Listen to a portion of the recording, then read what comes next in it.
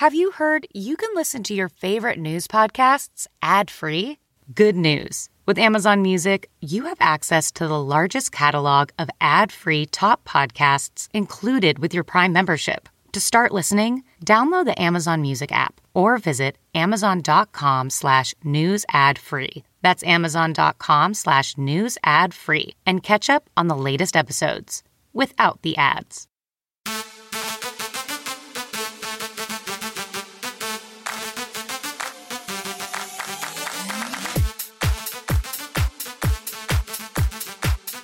Hi, everyone, and welcome to the Lauren Interviews podcast.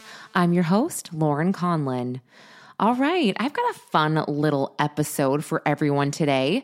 So I interviewed the director of the new film, Man on the Run, Cassius Michael Kim. He is so fantastic and smart, and this movie is crazy. I mean, the whole story is essentially crazy, and I hadn't heard of this before. So Jho Low is, let's just call him a Malaysian billionaire, just for all intents and purposes. Now, I'm about to tell you this story, and you're going to realize slowly that he's not actually a billionaire. It was all fake. So he was born in Malaysia to a wealthy family, and he actually studied in the UK, and then he ended up going to the Wharton School of Business at UPenn. Now, throughout his life, he made lots of different connections, and he ended up getting involved in the 1MDB scandal. Now, this scandal revolves around the misappropriation of billions of dollars from the Malaysian government investment fund. So Jho Low allegedly played a key role in facilitating the embezzlement and money laundering activities that were associated with this scandal. So he essentially funded this extravagant lifestyle for himself and others through money that was supposed to go to the Malaysian people for living and education. And yeah, just really, really bad. And he essentially took this money and funded the entire movie, The Wolf of Wall Street. He dated Miranda Kerr. Yes, you heard that right. He dated Miranda Kerr, the Victoria's Secret angel. He gave her $7 million worth of diamonds. I mean, he gave Leonardo DiCaprio a $7 million painting. And obviously, amid the investigation, they had to give all of this stuff back. But you can Google search him. Like, he was seen partying with Paris Hilton. It seems like he just wanted to be a part of the Hollywood elite.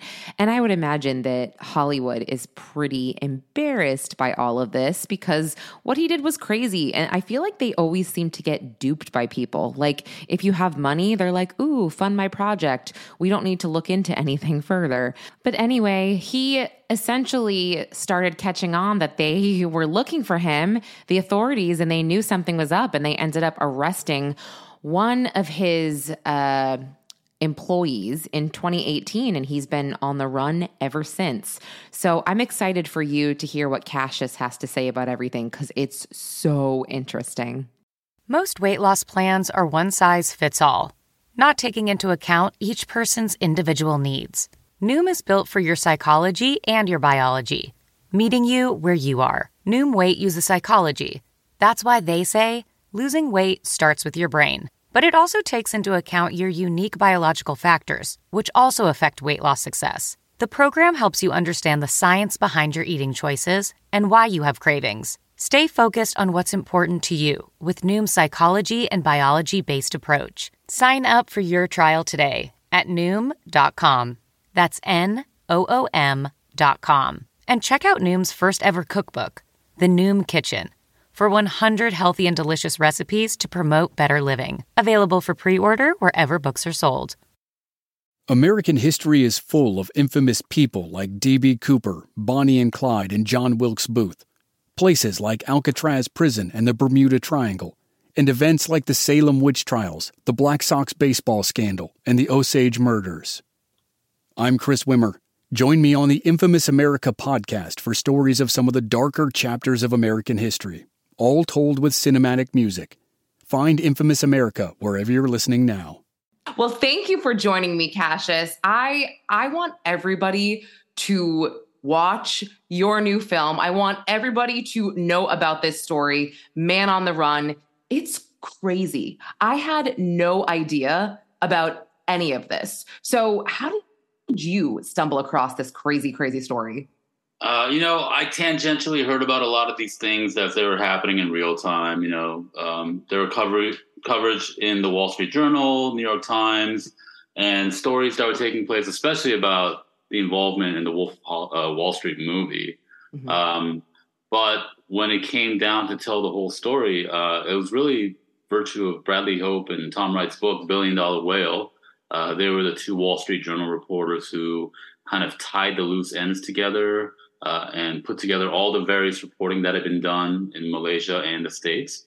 And, it's a tome about one of the craziest scandals of our time that reaches all the furthest parts of our society, places that people just kind of often dream about: Hollywood, Wall Street, the Middle East, royalty, the White House. And it's a page turner that doesn't get any more boring. It gets more crazy and more exciting the further it goes. So obviously when you read something like that, you're like, well, how can I put this on the big screen? And that's what I got to do. Yeah. I mean, it's so funny because I'm like very plugged in to pretty much everything when it comes to pop culture and it comes to, the news. And I guess in 2016, I wasn't working in news, so I wasn't as plugged in, but I would have thought that this would have been publicized more, I guess, just because it's crazy. But in my head, I'm not a conspiracy theorist, but I do, I know once someone says that, you're like, 'cause you are. No, but when, I tend to think that Hollywood, since they were involved, Jho Kim, and did I pronounce his name right? Jho Low. Jho Low. Sorry, Jho Low. Yes.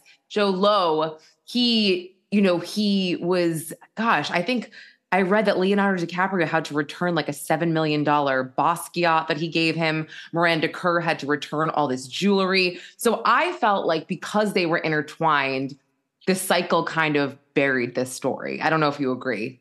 I do agree. I think there are a lot of elements. There are a lot of people who are embarrassed, to say the least. Mm-hmm. And I think we see it even now with, our film. I can't even begin to tell you about how many rejections I've gotten from film festivals or how difficult it's been to find like a home for the film ultimately, although I think we're on the verge of it. But there are a lot of elements in our society who don't want this story out there. And for, reasons that can be blasé or nefarious. Yeah, I mean, he's still missing. He's still on the run. They have not captured him. So I can see why people don't want to look at their, I don't know if it's like their shortcomings or like their, lack of doing their job. That sounds a little rough, but yeah, there you go. Dirty laundry. Yeah. So I think that's super important that like this guy he's very intelligent. I mean, really smart. But also knows where the bodies are buried. Oh, okay. Yeah, continue. The metaphor, maybe not. No, but continue with that, if you will. I mean, I think what separates this case from a lot of cases is that there's just such a vast network of people who enabled and benefited from the money stolen. I mean, we're talking, it's hard to pinpoint the real number, right? Mm-hmm. But it ranges between $4.5 billion to up to $11 billion. That was, you can't just steal that single-handedly. You need the help of dozens, if not hundreds of people, everyone who has their hand out to get a piece of the pie. So there is a vast network of people out there who benefited from this very tangibly, and they don't want this out there. Why would they? Because they think they've gotten away with it. I have investigative journalist friends who tell me anytime there's some shady financial project, even now, that requires financing, odds are high that 1MDB money is involved somehow because people are still trying to launder this money to make it usable. Otherwise, they're just sitting on it. Yeah. And that's why people bought so many paintings and then gifted them to people because it was his way of laundering that money. Right. And what would this money have been used for if he did not embezzle it? The goal would have been to invest in the infrastructure of Malaysia, to invest in like the Infrastructure Act that passed our Congress a couple years ago, like to invest in bridges, roads, hospitals, schools, things to uplift the lives of Malaysians who on average earn less than $18,000 a year, and a significant portion of the population earns less than half of that. So this is a people where a vast portion of the populace lives in poverty, abject poverty. And this money was to be spent improving their lives, but instead it was stolen and used to enrich the lives of the wealthiest in the country. I mean, that says a lot right there. I'm just thinking about, Malaysia in general and how that could have gone to a free education for, many, many kids who don't have the opportunity to get an education or whatever. And that is just so disgusting. That is just so bad. When you, gosh, I guess I didn't realize that was the number. It was upwards of billions of dollars. And that's just horrible. And I was reading about him, and I mean, I read that he dated Miranda Kerr, the Victoria's Secret supermodel. And I don't really believe it. And again, it goes back to maybe, she's really embarrassed because, she accepted all these gifts. But man, that would have been pretty cool if, she spoke to you guys and, I think she's not to want to, I guess. Did you guys reach out to her or Paris or any of their? Yeah. Okay. Yeah. And,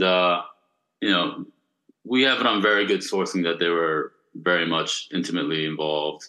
He bought her this acrylic see-through piano that she built a wing of her house around. He gifted her $8 million in pink diamonds for Valentine's Day. Took her around the world in a super yacht. It's a real thing. They met at New Wanjo restaurant in Koreatown in New York City one night. Nominally, they sat together and she quizzed him about her new up-and-coming makeup line and how a businessman as himself could help her expand her footprint. And that's where it all started. Yeah, I can tell that's what most of these celebrities were very, very interested in. All the pictures you see of him, it's like, how can you fund my new dumb, stupid project that I'm like, you know what I mean? That I don't know, that I've done no research on. I've got, you get what I'm saying, where it's like, oh, this celebrity has this now, this celebrity's doing that. Like, cool. But just curious, and I don't know if you can share anything like this, but when you did reach out to their camps or their reps or whatever, I mean, did you get any kind of response from like Paris or Britney or Ludacris, whoever, or were they just like, didn't even respond to you? It kind of ran the gamut. Sometimes we wouldn't hear anything. Sometimes we would just get a polite, no. I mean, I think, and we pursued it multiple times. Obviously, we're not just doing one email and being like, oh, this will be it. No. Of course. We wanted to offer everyone an opportunity to set the record straight. Right. And you'd think they want to. I think they'd rather just the story went away. I mean, in your opinion, do you think that he's going to be found anytime soon? I hope so. I think he has a lot to answer for. So I hope that he is found. I hope that Malaysia, under the leadership of the new Prime Minister, Anwar Ibrahim, can negotiate a successful extradition with China. But obviously, there's geopolitical realities in that part of the world with Malaysia and China's relationship. That maybe Jho Low is no longer the most important thing in that relationship. And, circumstances change by the day, but that also includes Jho Low's viability to be an intelligence asset for the Chinese government, and how much use is he to them. So, I mean, I think that's an open question for a lot of us who are invested in the story. Yeah, definitely. And where can people find you if they want to follow your work? You can find me on Instagram at Cassius MK. You can also follow my company, The Smoking Section, and Man on the Run Film. And then, you can find me around. I'm usually somewhere. Okay. And then how can people watch the movie right now if they want to see it? So right now it's in theaters in New York and LA, and then we're opening in Singapore and Malaysia in the coming weeks. And then we hope to have some news very shortly about where you'll be able to find this after the theatrical run. I love that. And everybody that's in theaters should literally look around to see who's in the theater, because you see in movies, right? When someone goes to see it, who the film is about, and they're just sitting there with their baseball cap on, like everybody should look out for Jho Low, because like, can you imagine he's sitting there and he's like, like I can amazing. Totally, yeah, that would be. So, yeah, called it here. Anyway, Cassius, thank you so much. This has been a real treat. So really, really interesting stuff. Thanks again. Thank you. Appreciate your time. Okay, Man on the Run is in select theaters now, and I believe they are figuring out where it's going to go when it goes to streaming. So when I have an update on that, I will update everybody through this podcast, and you can go to the episode links to learn more about the film. All right, everybody, thank you so much for listening. We'll be back next week with another episode of Lauren Interviews.